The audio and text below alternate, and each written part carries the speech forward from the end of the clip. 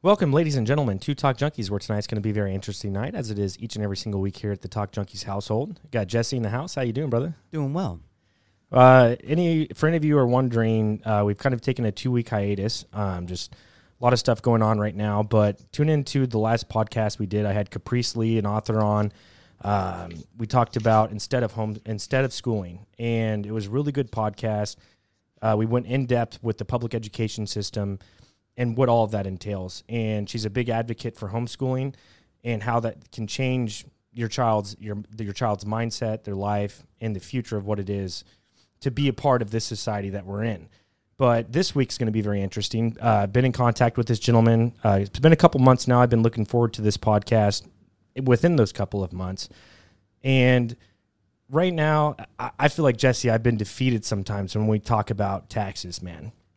And the amount of taxes that are put upon us when you go out to the grocery store, whenever you look at personal property taxes, whenever you look at your income tax, whenever you look at all these different types of taxes. I've always been fascinated to talk to someone about taxes.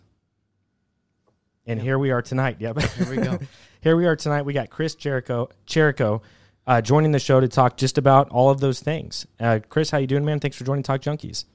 Yeah, happy to be with you guys. I appreciate you reaching out.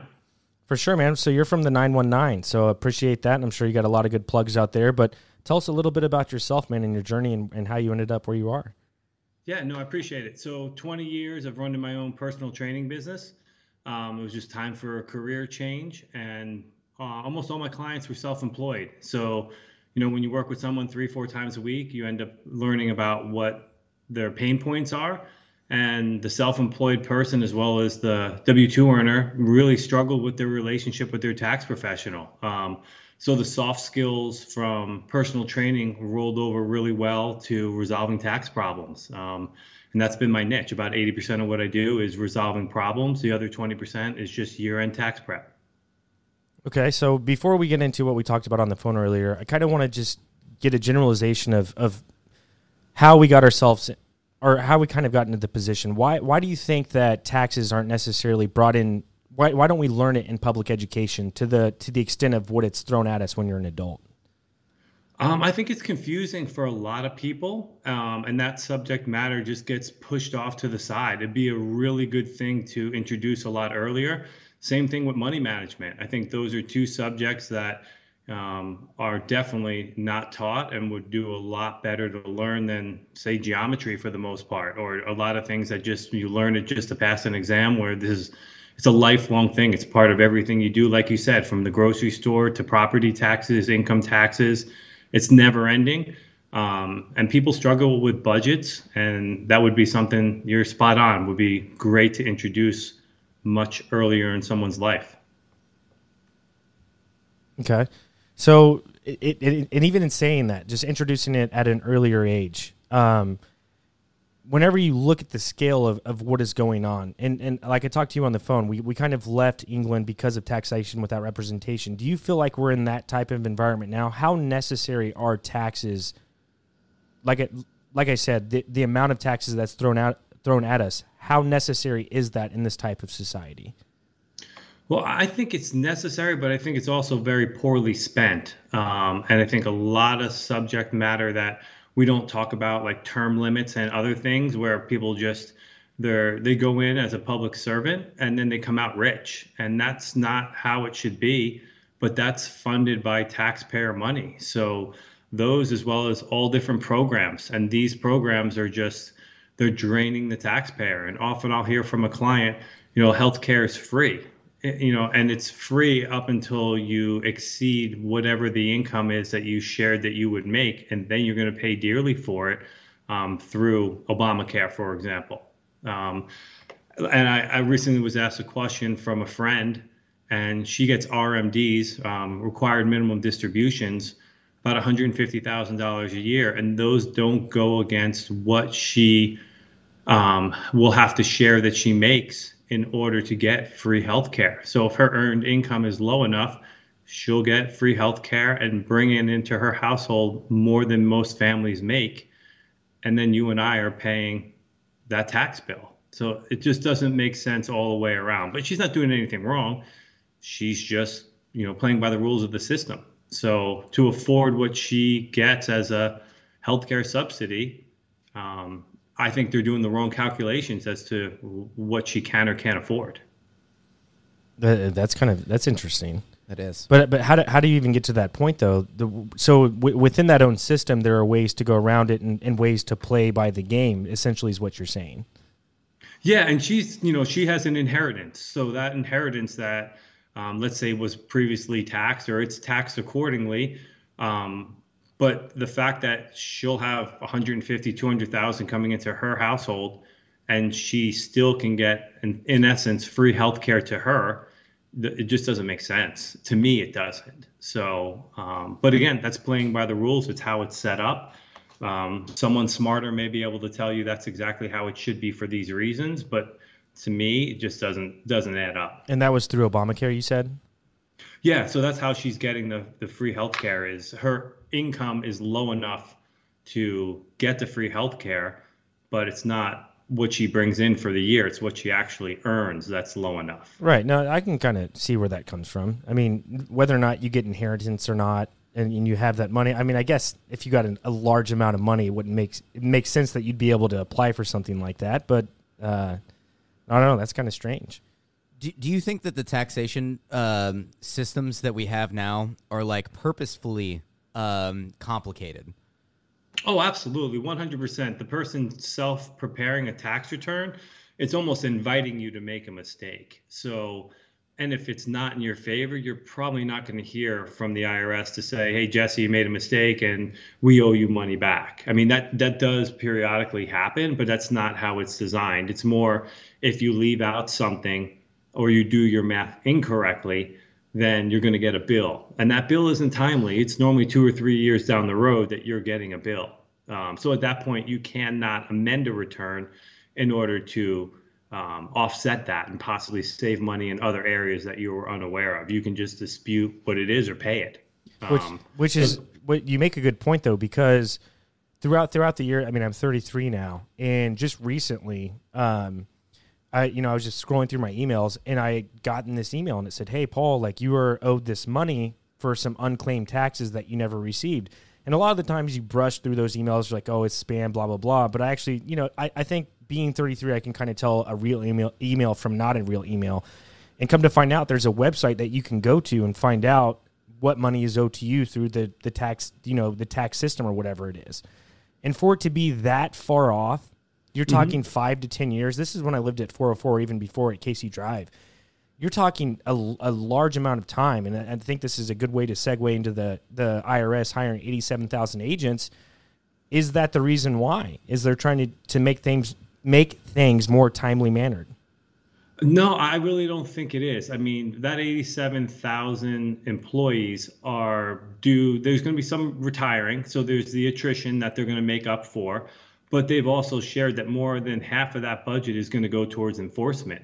So, and that's what people are scared about, because from my perspective, as a practitioner that calls the IRS line in order to represent my clients, they're answering 2.6% in last year in 2021 of the calls that come in. I mean, in 2.6%, the IRS, what they stand for is providing American taxpayers top quality service. Nothing at 2.6% is top quality service.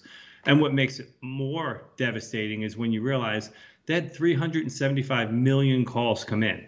So that means 365 million calls went unanswered. So if you get a notice in the mail and you can't get through, nobody's scared of an agency more than the IRS. Your heart's going to skip a beat if you get a piece of fan mail from them. So if you can't get through, regardless of who you are, that's something that's going to be weighing on you. So no, I really don't. I hope it's for people being able to reach out and actually get some answers. But with those numbers, if it's half of it, another 40,000 employees are not going to be able to field those calls. So, I mean, in the end, the IRS is just a business, like trying to acquire money. Why spend all this time and effort going after smaller small businesses? I know some people who have small businesses that are just cursing the government as of late. Like they'll curse Biden or whatever for, and I don't even know like the details, but they curse Biden for, I can't even have my small businesses because of the taxes right now and all this. And they're putting so much effort going after those people when they're like Jeff Bezos as an individual, which I don't know how accurate this is, but this is just things that I hear, online or whatever, that he hasn't paid $1 in taxes in X amount of years, and there's so much money there. And so it becomes very frustrating for a common person to be like, why are you going out, for my head, when there's so much money there that it would, that you can just get your money there. Why are you so much worried about me, in a small community kind of Sure. thing? I think it's because there's more of you than there are of Jeff's. And at that point, it's Jeff is going to have the representation in order to either fight it or make sure it's done in his favor. Whereas the three of us, aren't going to necessarily always have access to that representation if there is an error in our favor, or something that we overlooked in order to dispute it. It just becomes that opportunity cost of what are you going to just write a check for and put it behind you, just based on the fear factor alone, or how it's going to then slow down your life. Doesn't that sound a little bit like preying on the weak a little bit? Oh, absolutely. Yeah. And I'm not saying it's right. I'm just saying that's the reality. That's just the reality of it. I got you.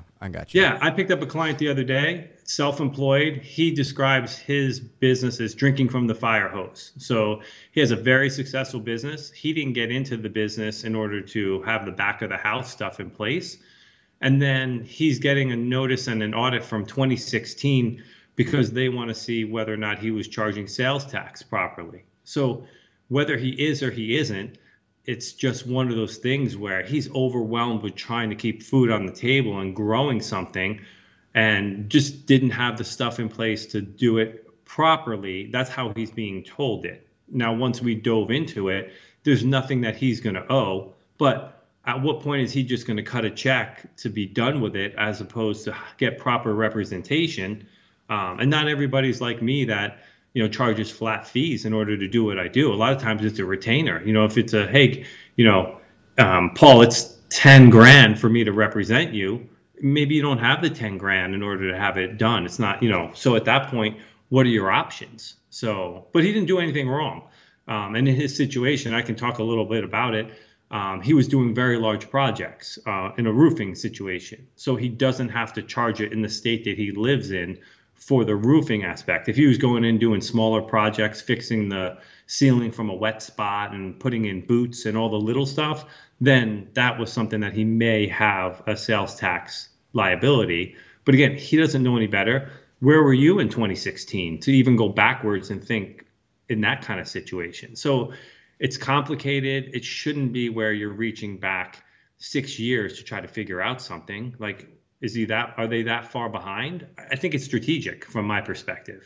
Because they know that you're kind of fumbling at that point, and it's harder to defend yourself. They're going to look and see the growth, and they're going to know exactly what makes it worthwhile. If he was bringing in grossing, let's say $1.2 million, and then he wasn't having his sales tax properly charged, or whether he was collecting it, and they want to see his invoices, and it's an in-depth dive. It's not just looking at a tax return. So it's hoping he's keeping his proper records and then not oversharing and causing more problems for himself while he's going through the process. So I'm a buffer for them in order to make sure he's properly sharing what he should be sharing and not causing more issues as he goes through the process. Yeah. Like, I couldn't tell you what I had for dinner last Wednesday. Heaven forbid I have to go back, 8 years, as far as what some paperwork taxes were, Well, you keep those types of things for 7 years or whatever it is, whatever they require, or. Yeah. And they can go deeper if they see something that was blatantly done wrong too. So, but no, it just makes it it's very overwhelming. And now he's got to put, in essence, work on hold in order for him to be able to interact properly with me or the revenue officer. That's unfortunate. So when people are in these types of situations, I'm curious, Chris, on just how much the Constitution plays into these types of things. And maybe it's kind of a weird question, but I feel like the Constitution has anything to do with taxes. Per se. I feel like it should. And again, maybe I'm wrong, but the Constitution lays out a foundation for how America should you know, how it should run with all the things going on right now. Is there any type of constitutionality that goes into your type of work with a gentleman that you just described when it comes to sales tax or anything like that? No, I don't necessarily think so. I think it's just, I think really what's drawing him to their attention is his gross receipts. And then it's just, it's maybe just, they look at social media. So from that standpoint, I know we got off the Constitution side of it, but they're looking to see how you're living your life in order to know, if you're saying you when it comes to the resolution side, if you're saying you can't pay or you're going through a tough time, but then you're living this elaborate lifestyle, that's something that they're looking at. But sorry, to get more onto what you were asking, no, I don't think the Constitution kind of weighs into it from my perspective. Okay. And no specific reason why? I mean, again, like I talked about earlier, that's the reason we left England was taxation without representation. So whenever you build a constitution and a foundation for 330 million people, which they never knew that that's the extent of the population. Everybody technically has representation for what they're being taxed in. Unless you're in a position of somebody with civil death. So like, let's say you have a felony. And okay, this is actually a good question for you and how you feel about this. So somebody who has a felony and can no longer vote, but they still have to pay income tax just like a normal person. Do you think that should be adjusted because I no longer have representation because I can't vote because of a civil death, but yet I'm still paying the same amount of taxes? Should I be taxed less because of that? No, I would think you should be taxed equally. I don't think that you should be taxed less. Almost to me, that would seem like a benefit for that standpoint. I mean, right? Because then people would just get a minor felony and then not have to pay taxes on their $1 billion income. Preferential tax treatment because you're not going to. Some people here at this point are thinking, is their vote even adding up? So it is an interesting question, I think. But depending on what that felony will limit me doing, I may take your offer on that. Yeah, no, exactly, right. But I think that one's an interesting question. I've thought about that one before whenever it comes to a civil death. But, man, I had another question. Now I can't even think of it. Well, I mean, whenever you become a lawyer, like it's a process, right? And you have to uphold the Constitution. So I guess like my biggest question throughout all of this process is like, again, just the amount of taxes that are going on, and that, I mean, again, and this is a big thing on TikTok, when people are like, they paint this picture, right? And they're like, you get taxed on your income, and then you go to the store, and then you get taxed on all the food and all the goods that you buy. You buy a car, you get taxed on that, and that's sales tax. And then after that, you pay personal property tax on that car. It's just, I guess what I'm saying is, how did we get away from it? Because to me, it almost seems like we went right back into just the same situation we were in the first place. Yeah. No, I've never thought about it that way specifically, but you're right. It's every time you turn around, you're taxed when it comes to, every aspect of your life, whether it's the income tax, the sales tax, payroll tax, property tax, it's never ending. So no, I agree with you. And I think when you add it up as to how much of an impact it touches in your life, it's devastating. And then you're not generally getting what you want, whether it's a road that doesn't have potholes in it, or it's the education you want for your kids. I was about to say schooling's properly the big set one. up. Are they safe? Are you getting what you need when it comes to that? Are you getting the representation in Congress and the Senate and the president that you want? Are they caring about you and what you care about, or is it just all going to the wayside? Well, and you see a large proportion. I guess this would kind of be my next question: is you see a lot of that money funneling into the military budget of the United States. What is it? It's like over $800 billion last I checked. How much? I mean, when it comes to, I don't know if you delve into that type of thing, like when it comes to national taxes and stuff like that. How does that all kind of work, where most of our money is going to a military budget? Yeah, and I don't touch that side of Okay. it, but it would be the federal taxes that you're paying on the income side. That's where that's getting, whatever portion of it is funded from that perspective. Okay. Okay. And then the states obviously taking their portion for however it's spent. And then I guess you would just look at the state budgets in order to decide, is it well spent or how it's allocated? Gotcha. Because of how much complexity there is within the IRS and all this the taxation that happens within all that, there has to be an error somewhere where there is money lost. Is that ever noted by the IRS of how much money actually is either floating that is owed to people or mistaxed people that didn't do it? That because there's got to be some floating money somewhere within the like in my mind, I'm like, there's no way that there's just not a bunch of money floating somewhere in a void. Like, what happens with that money? You know? Well, I think the only number that they really share are unclaimed refunds. So, and sometimes that's an estimate from their perspective, but that's for the whomever is not filing a tax return that should be filing a tax return in order to get that money back. And you'd be shocked how many people don't file a tax return. And then after 3 years from the due date, that's no longer accessible to them. And I see it all the time. And it's something that for the person that's compliant and files their return, you can't imagine not filing a return. But if I'm in a group of 10 people, whether it's a BNI type function or playing pickleball, and I know there's 10 people around me, 3 have a problem easily. So when that problem is either they're not filing a return, they owe money, or they're unhappy with whomever they're working with, and that's in my opinion a problem as well. So I'm sure you can Google how much money goes unclaimed from that perspective. If it's a married couple, often it's one not filing, and then the other one is kind of stuck to not being able to file. I helped a gentleman and his dad had dementia. And in that scenario, we were talking about, each year it's about a $15,000 refund. And we were able to recapture it for going backwards 2 or 3 years, and then the current year, and then forward 1 or 2 before he passed away. And in that scenario, you're talking 15 grand times the 3 years that we went back plus the current. And it was just because he didn't know his dad was kind of not doing what he said he was doing. And the tax professional wasn't then reaching out to, Paul's kid in order to say, hey, your dad hasn't been sending his stuff. If I don't have a client that responds to me, after a while, I just think they've gone elsewhere. Why would they do that? If you owe 15 grand. It doesn't sound like, in my opinion, the IRS isn't some out to help individuals. And I agree with you, but they should be. At that point, there should be some level of, because your tax money is paying for them too, which is almost kind of ironic, right?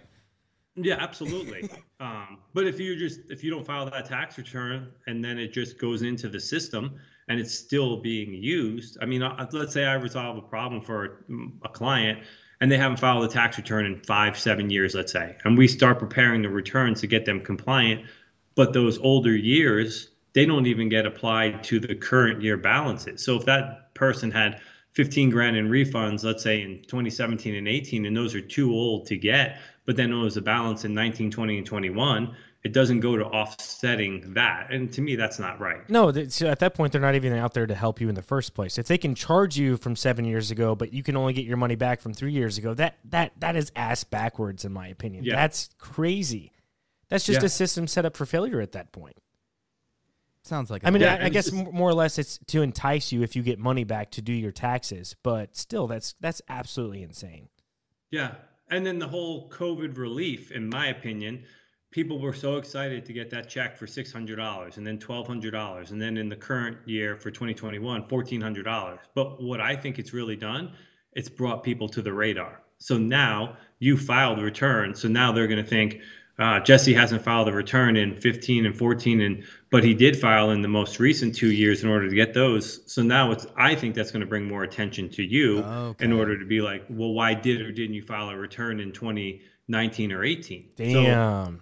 So they got all those people. They got all those people who weren't filing taxes with COVID. Which is such a minuscule amount of money anyway, whenever you think about it in the long run. Those amounts of money. But in order to get the COVID relief, you had to be up to date on your taxes, did you not?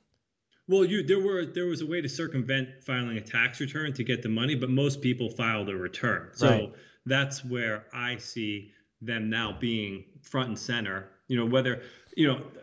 Another reason why I think the system's broken, so I did personal training for 20 years. No one ever gave me a 1099. So it's just not deductible to them. But I still filed tax returns because I wanted to be an adult. I wanted to buy a house. I wanted to be able to do everything an adult does. And you can't if you don't file a return for the major events like buying a house.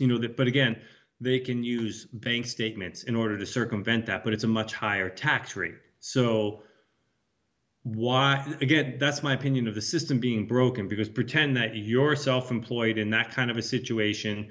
You're making good money. No one files a 1099 on you. So you have to be responsible enough to put the money aside to pay the tax you're going to owe. Now, it's supposed to be put aside quarterly, but let's say you don't even do the quarterly and you're going to pay a tax bill at the end of the year.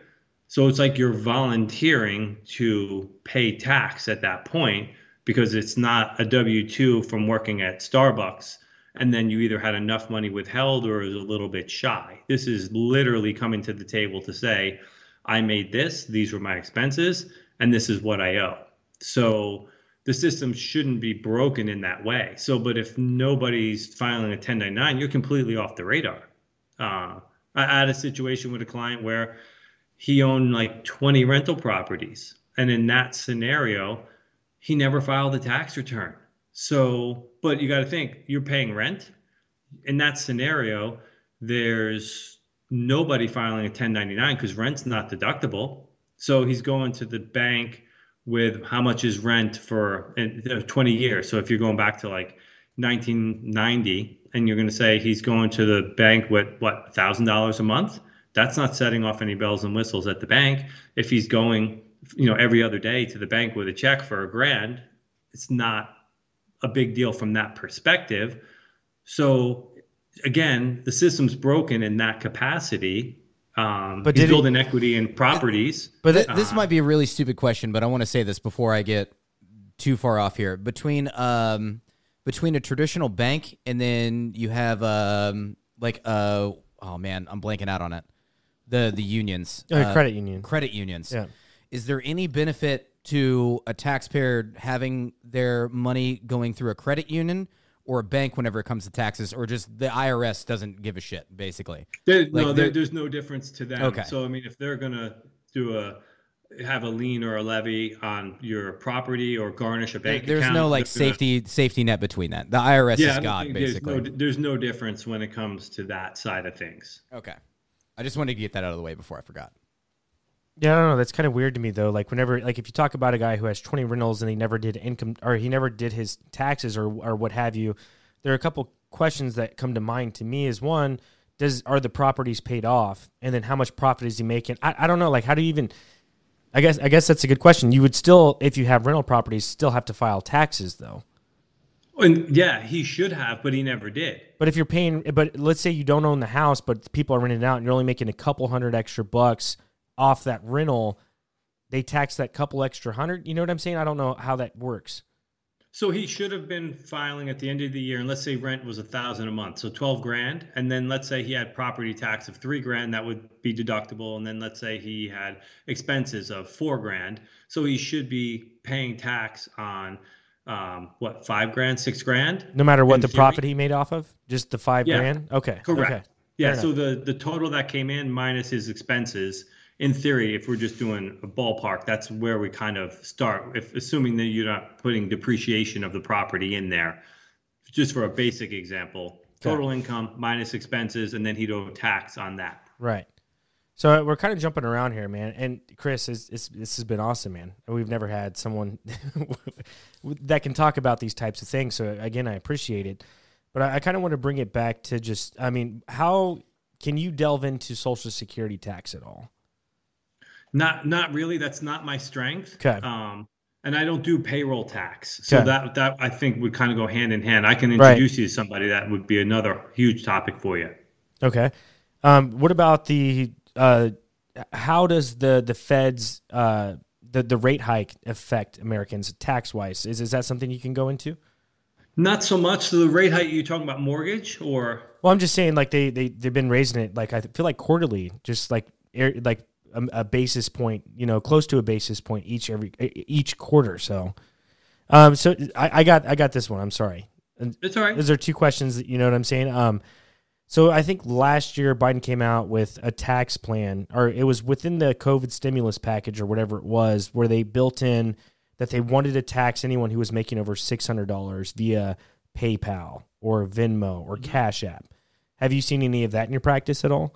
Oh, absolutely. Yeah. I mean, because it used to be if somebody had like a side hustle or something that was smaller, that was off the radar. So this is definitely another way to bring those earners to light from that standpoint. And I don't think that's a bad thing. I mean, because again, just because you're using the convenience of one of those apps shouldn't be where you're off the radar from that standpoint. So, but yeah, that's going to, again, make a lot more people have to file a tax return in that situation. So, I don't think that's bad. I mean, I'm all for people being compliant, and I'm all for you paying the least amount of tax you're entitled to.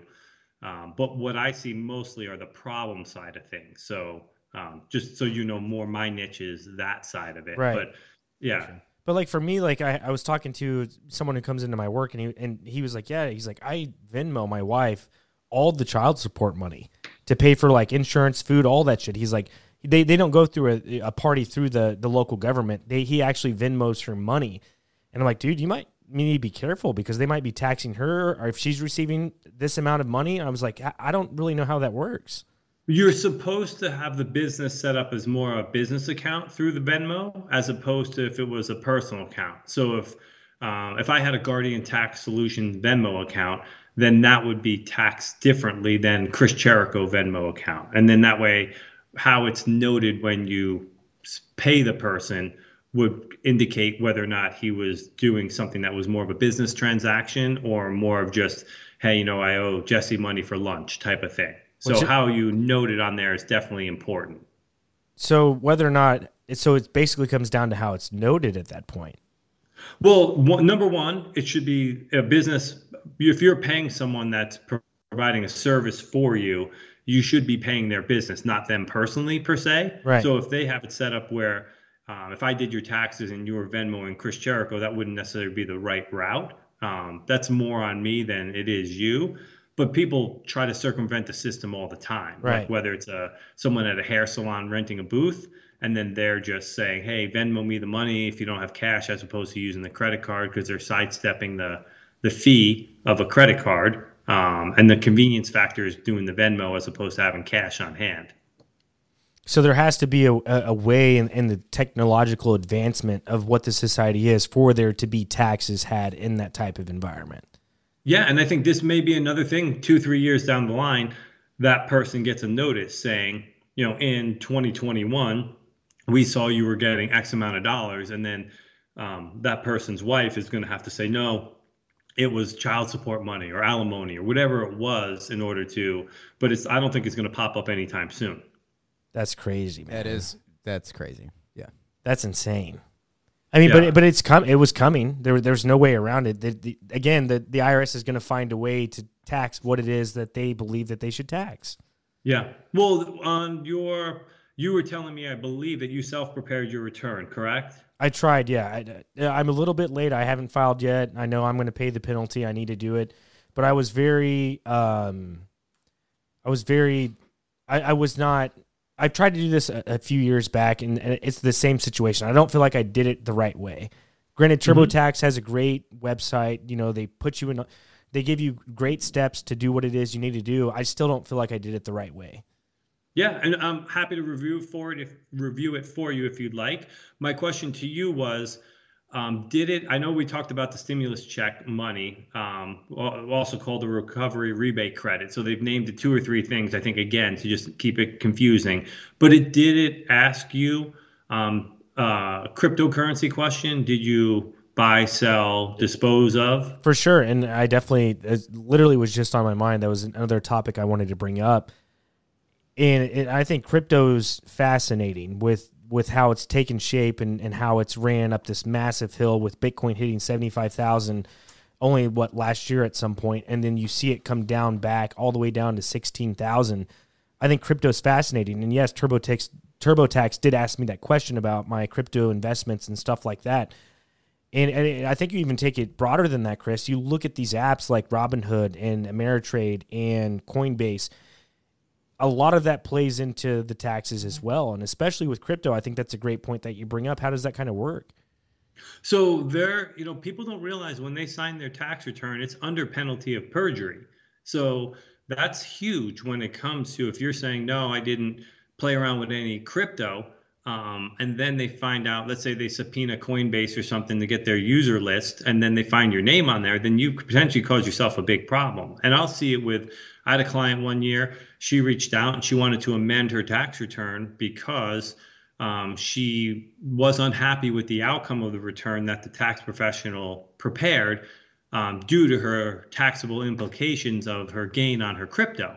And then she's like, I didn't have any of this. So I was like, highly unlikely that the tax professional prepared your return and just made up the crypto numbers. So I just put her name into LinkedIn, and her background banner was cryptocurrency. And I'm just kind of like, number one, red flag that I'm going to amend a return that another tax professional prepared without it being very solid that I'm seeing, what they may have done wrong. But at that point, I just let her know that, and then she eventually did amend it. She found someone to amend it because at that point I had a power of attorney on her. And before I withdrew the power of attorney, I received some mail that she actually amended her return. So, I mean, it's like, she's definitely playing with fire when it comes to that. It may have taken her a while to find somebody that either doesn't do enough research to amend the return or was new to the industry and just, amended it for her. She may have done it herself, but you got to remember you're signing under penalty of perjury. So that crypto question is, not to, you can do anything you want with the crypto. They're not saying you can't. They're just asking that, just like they should have asked you, or TurboTax should have asked, did you have any foreign bank accounts in 2021? Right. For sure. But within that, when it comes to stocks and cryptocurrency, because I think they're both becoming very similar. I think crypto's definitely fallen in line with what it is to be a stock. If you don't take any losses, or let's say I bought 20,000 shares in Dogecoin or Bitcoin or whatever it is, and I don't touch it. I don't touch any net profit and I don't take any losses, nothing like that. Are you required to report anything in that moment? No, then you're just checking the box. Just that you did like stocks, right? Okay. Buy, sell, receive, but you don't have to. There's the gains that you had in that. You haven't sold anything yet, so it's treated just like a stock. You have it correct in its taxable implications. It's once you sell it, that's when you're going to have to report it on a Schedule D in order to then treat it short-term, long-term, and that's just the difference of how it would be taxed. Okay. How do you feel about the TurboTax Credit Karma that does free online filing? How do you feel about those at all? It's a tremendous moneymaker for me because I fix those returns all the time. That's great. I am so frustrated. I literally have a notation because I've went through TurboTax a couple times, and I literally have a notation on my phone where I have all my information on it that specifically has an expletive: don't use TurboTax again. Yeah. And I was because they rope you in. It's literally like I get scammed. They say it's going to be free. Everything's free. I sit in front of the computer. I have stocks. I have dividends that come in, which makes things just more and more complicated. All this, I finally go through all this mess, and then they go, oh, yeah, this cost $120, by the way. Sure. And I'm like, are you, whatever was free? Like, you're a scam artist. And I was so frustrated. And they're talking simple tax return. They're saying one W-2, then they'll do it for free, I'm pretty sure. But yeah, I've never used the platform, but I mean, what I fix all the time are cost basis issues for clients. So that's them not knowing what they bought the stock at. And then they realize they have a financial advisor, and then they say to them, hey, Jesse, you couldn't have got Apple stock at zero. So when you sold it at, $15,000, you paid something for it when you bought it. So that's when I come in, because the financial planner refers me. I fix the problem, and then it converts to a year-round client for me, just moving forward. And that's how I built my book of business, is just networking with the people that can't make money, or they need that trusted advisor in the mix. So mortgage professionals, if it's Paul's trying to buy a house, but he hasn't filed a tax return in 5 years, Well, how's he going to buy a house? So at that point, I get into the mix. I prepare your returns. You're compliant. You're no longer going to, stray from being compliant anymore. And I just keep that person moving forward if I'm a great fit for them. So, Sure. but those platforms, I think if it's a very basic return, because I'll see it all the time. I had a client and, he is an artist, didn't make a tremendous amount of money, made about $35,000 a year. I was doing his parents' return, but when I reviewed his, I saw that instead of getting I think he paid like $1,200 or $1,500 a year. When I looked at the return and did a quick draft on mine, I think he would have got like $700 back. So in that scenario, it's like a $2,000 swing. And for somebody that's making under 40 grand and has been doing his own taxes for 20 years, that's a lot of money. And what was happening is, however he was entering onto TurboTax's platform or whatever the free one he was using, he was entering that he had a home office and had business miles, but he must have been clicking something that was disallowing it. So the problem is when he looks at the actual tax return, he can't read it to be able to say, did he get credit for those deductions that he was entitled to? And therein lies the problem when you can't see whether or not you actually got the deduction that you were supposed to. And that was the main difference when I did the return. And then he just didn't see that those things weren't being deducted. And that was the difference. And then it's awful that, $2,000 times 20 years, that's a whole year of his earnings that he missed out on. Yeah. So I think so it's just crazy. You do it for a living, and that's the difference. Like it's a specific job that you provide to people. Whereas when Jesse and I try and do it, we've never done it before. And I try and do it, and we try and do those things, but it doesn't mean we're doing it the right and successful way. And we're putting all of our money on the bank that's saying TurboTax hasn't done the right way. Which in earlier years, in all fairness, I don't remember what years this was, but it was probably like close to 10 years ago. I actually went through Liberty Tax, which was, I don't know if they're like nationwide, but they're here in the Midwest. They're here. Okay. Yeah, they charge an arm and a leg. But bro. they used to, it used to not be that amount of money. Like it was like $100, and then if you got a referral, or like $150, $100, whatever, and then you actually sat down with somebody and you felt really confident about your tax return. And it was done really quick because they knew that they were doing. It wasn't a pain in the ass like doing it online. It's because Liberty Tax was dealing with you, a specific individual with only W-2. But then also, I tried to go back through them in recent years, and it was like $500 just for them to sit down. And I was like, well, I can't do that. Like that's I could do $100, which now I'm about to have to go through a tax professional because I keep adding on other things, and taxes just keep getting more and more confusing. It's like the more avenues of income you have, or the more things you get into, just it's like this exponential growth of confusion. So this year, now I have a kid involved in all this, where I'm just like, I'm going to go through a tax professional. I'm not just going to try to do it online, which typically I get way too overconfident. But like I said, TurboTax was, way too much. But so that's my initial question. So like going through Liberty Tax, compared to like close to 10 years ago, whenever I did it, was so cheap. Now they're just like charging an arm and a leg. And it's, is that just inflation? No, I think it's just become, a lot of my colleagues aren't taking new clients. And I think it's the amount of touches that they have with the client. So this year, let's say Paul was my client.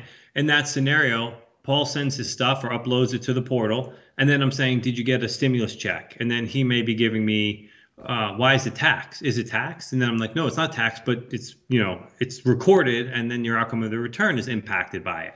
Did you get a stimulus check? Did you have foreign bank accounts? Did you have cryptocurrency? Did you, in some states, they want to know about the healthcare. The federal's not caring about that, but the states are, some states are when it comes to that.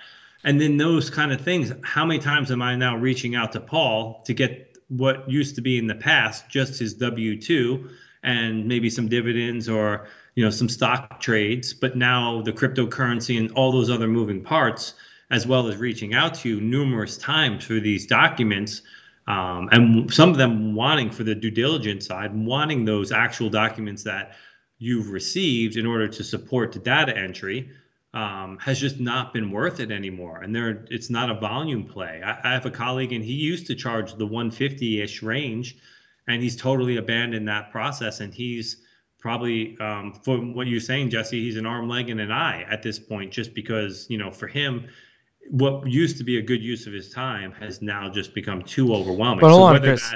I agree. I almost agree with you, but at the same time, like when I went through this process, and again, when I was using TurboTax, I made sure through myself before doing this that my wife and we were having conversations like, hey, the deadline's coming up. We need to make sure we have all of our ducks in a row. And I was like, hey, do we have what we've paid on our taxes and interest through our house?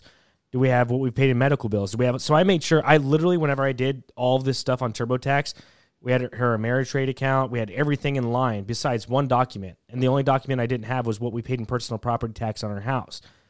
So I agree with what you're saying to an extent with being frustrated with these people who don't have all the documents when they give them to the tax expert. I was ready all the way up until one document. It's the only document I didn't have. So, and at that moment, it literally took me an hour and a half of my time to put all that information into one website. Sure. So that's kind of where I disagree with that. Yeah, and I mean, but not everyone's like that. Sorry. Yeah, absolutely. Not everyone's like that. I mean, one CPA firm probably sent me 15 clients this year. So at that point, she doesn't have the infrastructure to handle any more clients. I don't know if that's going to be the same thing this coming year, but that was fantastic for me. I think probably 12 of them converted to clients. The other 3 I wasn't a good fit for. So if she still is at her capacity, that's, whether she's had enough, or a lot of them have just dialed it in, kind of like a concierge doctor, and just said, I need X amount of clients or patients at this price point. And then they're not dealing with filing insurance, and they're not doing those moving parts. For me, fixing the problems is a year-round play. That's not seasonal.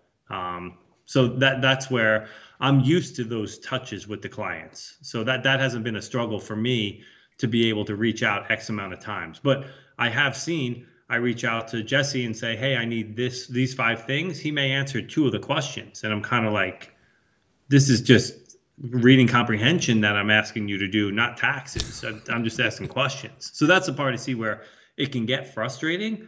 And then the same thing, another colleague is kind of like every year he raises his prices, and he just finds that pain point of who he wants to work with. So I think the Liberty Tax and that kind of a situation, maybe the business model's just not working based on the volume side of it. Maybe they got slapped for not doing some due diligence. I think the main struggle you would see with those organizations is the turnover, because whoever you worked with last year or the year before, maybe is no longer with that firm, or maybe they've gone out on their own. So I think that rapport that you would have with them may be the biggest struggle. Okay. So we're it's because I want my thing to be relationship driven. I want to know you had a kid. Yeah. I want to know it's not just what happened this year, it's what's happening in the future. Just because we're talking about it, I want to talk about my most frustrating tax experience. Sure. And I was newly into Robinhood, and they gave, which I currently at the time for a handful of years, I was doing all my taxes myself, either through Credit Karma or TurboTax or whatever it was, through free filing online. But Robinhood gave a promotional to where if just for joining on the app, they would give you a free stock. So okay. I had a free stock of something. I couldn't even tell you what it was. It was like a $3 stock. And then after all of the filing that I had did, it was this one $3 stock that they had given me for free that was causing this massive hiccup to where I couldn't file, like on a federal on the federal level. And it was so I was like, I'll pay you $20 just to get rid of this $3 stock that you gave me for free, to where it wasn't this hiccup. That was the biggest, most frustrating. I don't even know how I worked it out. I probably went through like a half a bottle of whiskey, like almost breaking my computer. I was like, this is a $3, maybe not even $3. See, but it might have been $2.15 worth of a stock that I had sold because I got it for free, and I was like, oh, I don't care about the stock, and I sold it. And for some odd reason, because it was free, I had to deal with this whole other side. And I'm like, man, this is like $2 or $3. But for a stock that's $3, not Chris, even worth the 2 hours I've gone through and struggle. But like, Chris, you're not even going to bat an eye at a $3 stock, are you? No, I mean, they're all sending me a complete Robinhood like Excel spreadsheet. And there's a different way with my software is how that would be entered. So it wouldn't be necessarily on a per transaction basis. There's a way to do a shortcut. I can put a PDF attachment on my return and then send it in that way. So there's a different, my software probably has a little more, is more user friendly to avoid those kind of headaches. I don't know, but I mean, like, man, you're making me jump through hoops over like $3 right now. I wanted to file and not have it be a thing, but they wouldn't let me file because I was like, the IRS isn't going to come after $3, right? But they literally wouldn't let me file, and I was already so deep into it that I had to figure it out. It was just such a pain. I don't know. That one in particular, I was like, I would have paid 15 times the amount of what the stock value was just to not have to deal with it in taxes trying to file it online. Anyway, that was my biggest... I'll see that a lot of times. The biggest frustrating client that I'll run into is an engineer, just because that individual is a smart human being, but they typically cause themselves a tax problem because they think they're entering it right. And whenever I get a client, first thing is, what do you do for a living? Oh, I'm a software engineer. I'm a mechanical engineer. And right away, it's kind of like, all right, take a deep breath, because this is going to be one where you not only you have to fix it, but you have to explain they did make the mistake at that point. Or they're going to want, I have no problem you wanting a deep understanding of what we're filing, but that's definitely one of those industries that, because you're a smart human, that doing the taxes is something that you don't want to relinquish control over. Similar client this year, he spent like 15 hours on what it was he was doing. And I'm kind of like, you look at the return, it's married couple, no kids, brought in like $700,000. And it's like, why are you spending 15 hours preparing your return? That's just, but he's just wanting, and he was overcomplicating the whole thing. So we're on a 3-way Zoom call with his financial planner, the two of them and myself. And I'm kind of like, you're just making this harder than it needs to be. And unless you're needing 15 hours away from your wife in order to frustrate yourself, I can take this off your hands. Right. So it's just the opportunity cost. What's the best use of your time and not make a problem? No, absolutely. Like, I'm willing to pay the $500. Like, if it comes down to it, like, I'm this year with everything else that's been, it won't be 500, bro. But I don't even care. There are people out there that will do it for like 200 or 300, but not 500. That's like crazy. I said, I have notations. Like, I will pay the $500 for somebody to just do it for me, and it's not worth that. Like 20, it's like a whole night. I'll get a whiskey. I'll try to, like, okay, I'm doing my taxes now online. Like, I refuse to do it again. Yeah, like, I'm right there with you, man. I tried it this year. Chris, I mean, we're getting close to the end of the hour, man. And there's one thing that's kind of been been itching at me throughout the podcast. And Jesse and I have been in the service industry for quite a while when it comes to restaurants and stuff like that. And I think, like, when you look throughout the scope of all 50 states, I'm not entirely sure what it is in North Carolina, but when you come out here to Kansas, Missouri, for the longest time it was $2.13 an hour is what they were paying servers. Now in Kansas, that's still the case. It's $2.13 per hour, but in Missouri they have raised the minimum wage to $12 an hour, so they're paying servers $6 an hour. Any type of staff that gets a reduction in pay, it's that minimum is $6. But in Kansas, it's still $2.13 an hour. What is your advice to those people, especially probably more so on the Kansas side, whenever they're making, $60,000 to $70,000 a year serving tables or bartending, but they're only making $2.13 per an hour? What's your advice to them? I mean, I would look at whatever the big picture is. So if you're talking about how they swallow the fact that it's a lower hourly wage, but overall they're compensated well, is that what you're referring to? Well, more so the tax side, because if, let's say, you're doing what you're supposed to be doing, and again, you're making $60,000 to $70,000. Yeah. You're only making $2.13 per an hour. If you're claiming all of those tips, 100%, which is what you're supposed to do, but the restaurants give you the option not to do that. Yeah. You know what I'm saying? If you claim all those tips, you're going to owe a shit ton of money, because that $2 an hour is not enough to cover your taxes. What is your Well, they could have a side hustle, and they could then report on a Schedule C, as in Chris. There, you could have a side business doing something, and a loss on that will offset the earned income that they would have from their tips as well as their W-2 earnings. So, and I see it often. I have a client, and she makes real money. I mean, she makes like $500,000 to $600,000 a year. the husband makes like 20 grand as a W-2. And I was like, why? Like, what do you, they give more to their church than he makes. So I said, if you had any passion towards any industry, go ahead and be self-employed. You could lose 50 grand and save your house more in taxes than you make in 20 grand. So I would say for that server, even if they had a dog walking business or they had something on the side to claim a loss, that would offset the gain and just have a legitimate thing. You have to turn a profit at some point. I think it's 3 out of 5 years. But they could, revamp what it is they were trying to do in order to make it a legitimate business. But that loss in that situation would offset that gain. But no, if they were reporting it like they should be, they'll get hammered on taxes. That's crazy. So side hustle. Yeah, side hustle. But even at that point, you have to go through like some hoops and balances, man. I think that's crazy. But before, because we're probably getting close. I have to ask this question before I forget. Yeah. This is in spirit of the third guy that's normally here, who's not here tonight.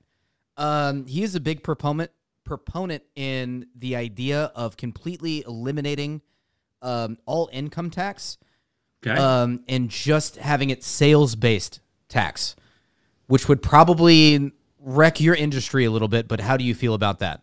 To where there is people still would have problems, so I'm okay with that. I would think the problem is, and Paul and I talked about it, the wealthier you get and the older you get, the less you typically buy things. So that's where, and I had a personal friend client, he's an economist, and that was his argument, is that as Paul gets closer, let's say, to retirement, he may be in his last home, and for the last 20 years of his life, he may not buy another car, he may not buy another house, so he may not have those big ticket items that are purchased in your 30s and 40s and 50s. So you'd be losing out on the taxes that he wouldn't be contributing to. And the inflation's not there either. He's not also matching the inflation that's happening. Okay. So I don't think there's a perfect system. The flat tax, those other moving parts, I don't think there's a perfect system, but it could be done much better. So absolutely. I just had to bring that up because in spirit of Johnny. Definitely. That's a good question, man. Yeah, I had to ask that question. This is my last question, Chris. What do you say to people out there who don't, who believe in the fact that they don't have to pay taxes? The straw man argument where I was born into this system and I was given a social security number, but I don't want to be a part of that. And I'm going to work my whole life and not pay any taxes. I'm not going to do any of that stuff because it's not legal, blah, blah, blah. I think something has to resonate with you, whether it's the school system and helping that, roads, the military, something has to make you want to improve those or keep those systems strong. Because regardless of your political affiliation, one of those things has to matter.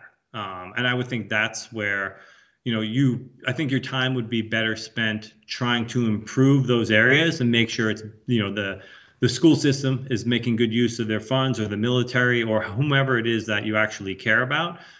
Work on how they're spending that money, as opposed to fighting the fact that you should be paying it, because you're gonna lose on not paying. But I completely agree, because taxes are absolutely essential. What I'm asking though is, are there loopholes within the tax system where you don't have to pay it? Like when you look at like Donald Trump, for instance, and we kind of went into the rich people. And I know we're at the end of the hour, and you're probably pressed for time, but I think this is very important. You look at like whenever Anderson Cooper was asking Trump about a $900 million loss, and he looked at Hillary in the face and he's like, your donors do the same thing. You're a senator. You put all these laws in place so your donors could, respectively enjoy these tax breaks like I do. Mm-hmm. You know what I'm saying? So is that a tax write-off donating to a political party? Well, I don't know about that. Can you answer that question, actually? Is that a tax write-off donating to a political party? I believe so, up to a certain amount. I can get you an answer on it offline. But you know what I'm saying? Like, whenever you go into that realm, like, people don't want to pay taxes. Whenever you look at people like Donald Trump and all these major corporations, and I know we briefly got into it on the phone earlier, all these big people not paying. We can all probably see the moral issue in the idea that donating to a political party can be a tax write-off. Yeah, absolutely. And I'm not positive on that, but I can get you an answer. But the systems are in place, and definitely, Paul, I think that the fact that he is exploiting what's been put in place is just, he's got smart people working for him to make use of the system. So I don't have a problem taking advantage of any loopholes that are in place when it comes to that. But it's just absurd that I think more of the public servants getting rich. You can see those numbers when they go into office making this, they come out of office making that. That's where the math doesn't make sense if it's $100,000 a year job, but now you come out a multimillionaire. No, So, dude, I completely agree with that. I know that we're running like low on time, and we've been bouncing around a lot too. Another question just came up into my head. I heard this. Just so you have somebody hires an artist to paint them a piece, and they pay that artist $15,000 for that piece, and then goes and gets that piece of artwork evaluated, and then somebody will put that piece of artwork at $250,000. sure. They then donate that $250,000 piece of artwork to a museum, and then has that as a tax write-off, and then doesn't have to pay taxes that year because they made like, I don't know, 1.5 million or whatever. Does that actually happen? I don't know. I don't have any clients like that. So, but again, that's a great question. If you did, you wouldn't talk about it. But but I also heard about just so much things in the art community, and evaluating art and donating it is also tax evasion in some way for reasons of that. I just didn't know if you could touch on that at all. No, but I'm going to get you an answer on the art thing. And I'm going to get you an answer on the political thing. Okay. Rock on, Chris, man. So it's been a fun-packed hour, man. I know we bounced around a lot, but it was, bunch. dude. Yeah, we bounced We normally don't bounce around that much, man, but like we've been huge. Like within the 4 years that we've done the podcast, we've never done anything when it comes specifically to tax and Sure. just focusing in on tax. So I think that's probably majority of why it was that way. But I greatly appreciate you, man. Where can people find you? Do you practice out of state? Are you allowed to do taxes in all 50 states? That type of thing? Yeah, I'm licensed in all states. So I'm an enrolled agent, which nobody knows what that means, but it's a federally licensed designation to represent clients in all states. So whether someone has a problem with California's franchise tax board or the feds or, Texas and a sales tax issue, they don't have income tax, but all across the board, I can help anyone with preparation or representation. Is like to where you get as far as your licensing go, like let's say like a Series 7 to be like a financial advisor. Is that in that same realm of difficulty to achieve? Yeah, so it's the highest federally licensed designation that there is for taxes from that standpoint. So just Google enrolled agent. I didn't have that much problem with the test, but I've known plenty that really were like, oh, it was a complete nightmare. I think because it was more real life stuff. It wasn't like true false. It was more problem solving that it resonated with me. There was an ethics part, a business part, and a personal side. And it just, to me, it didn't seem that difficult. But all in all, yeah, all states licensed. The representation, I think, is fun because you're just dealing with humans. You can find me. It's Guardian Tax Solutions. I'm based out of North Carolina, but licensed all over the place. I'll put all the links in the description below on each of the videos, Chris. Awesome. Hey, before I let you go, man, this one last question I got to ask you. What doppelganger celebrity do you get the most? Really, I think like Ross from like Friends or Oh, something. shit, I didn't even see that. I didn't see it. that. I can see that. I was more like you look like no offense, but an older Shiloh Bluff. Is it Bluff? I don't know that. LaBeouf, yeah. That's see kind of the what I Ross got. thing. I get like Rob Schneider, man. So that's kind of where I'm Okay. at. But I like the Ross one, man. That's badass. We were saying some stuff about Chris Jericho, the wrestler, yeah. because of your name is close. Yeah. But I'm like, we can't even bring that up. We weren't even going to bring that up to the guy. No, we were like, weren't. that's unprofessional. No, on the I hear that. podcast. I hear that all the time. So yeah, yeah. Okay. with the name side, obviously. Yeah, the name side. Yeah. Okay. Yeah. Chris, greatly appreciate you, man. Thanks for joining Talk Junkies. I hope you have a blessed night and a beautiful rest of your week, my man. Yeah, likewise. I enjoyed it. And don't hesitate if you ever have any tax question, guys. I appreciate you. Rock on, man. Thank Have you, a good Chris. night. Take care. You too. Well, there you have it, ladies and gentlemen. Chris Jericho. He's out in North Carolina with the tax information. So I hope you guys enjoyed the podcast. I hope you liked everything that you saw. If you have any questions or any comments down below, and if we have Chris on again to have some questions for him next time, please put it in the comments below. The best thing you can do for this video is share, like, subscribe, and hit that like button to all our junkies out there. Stay fly and ring the bell.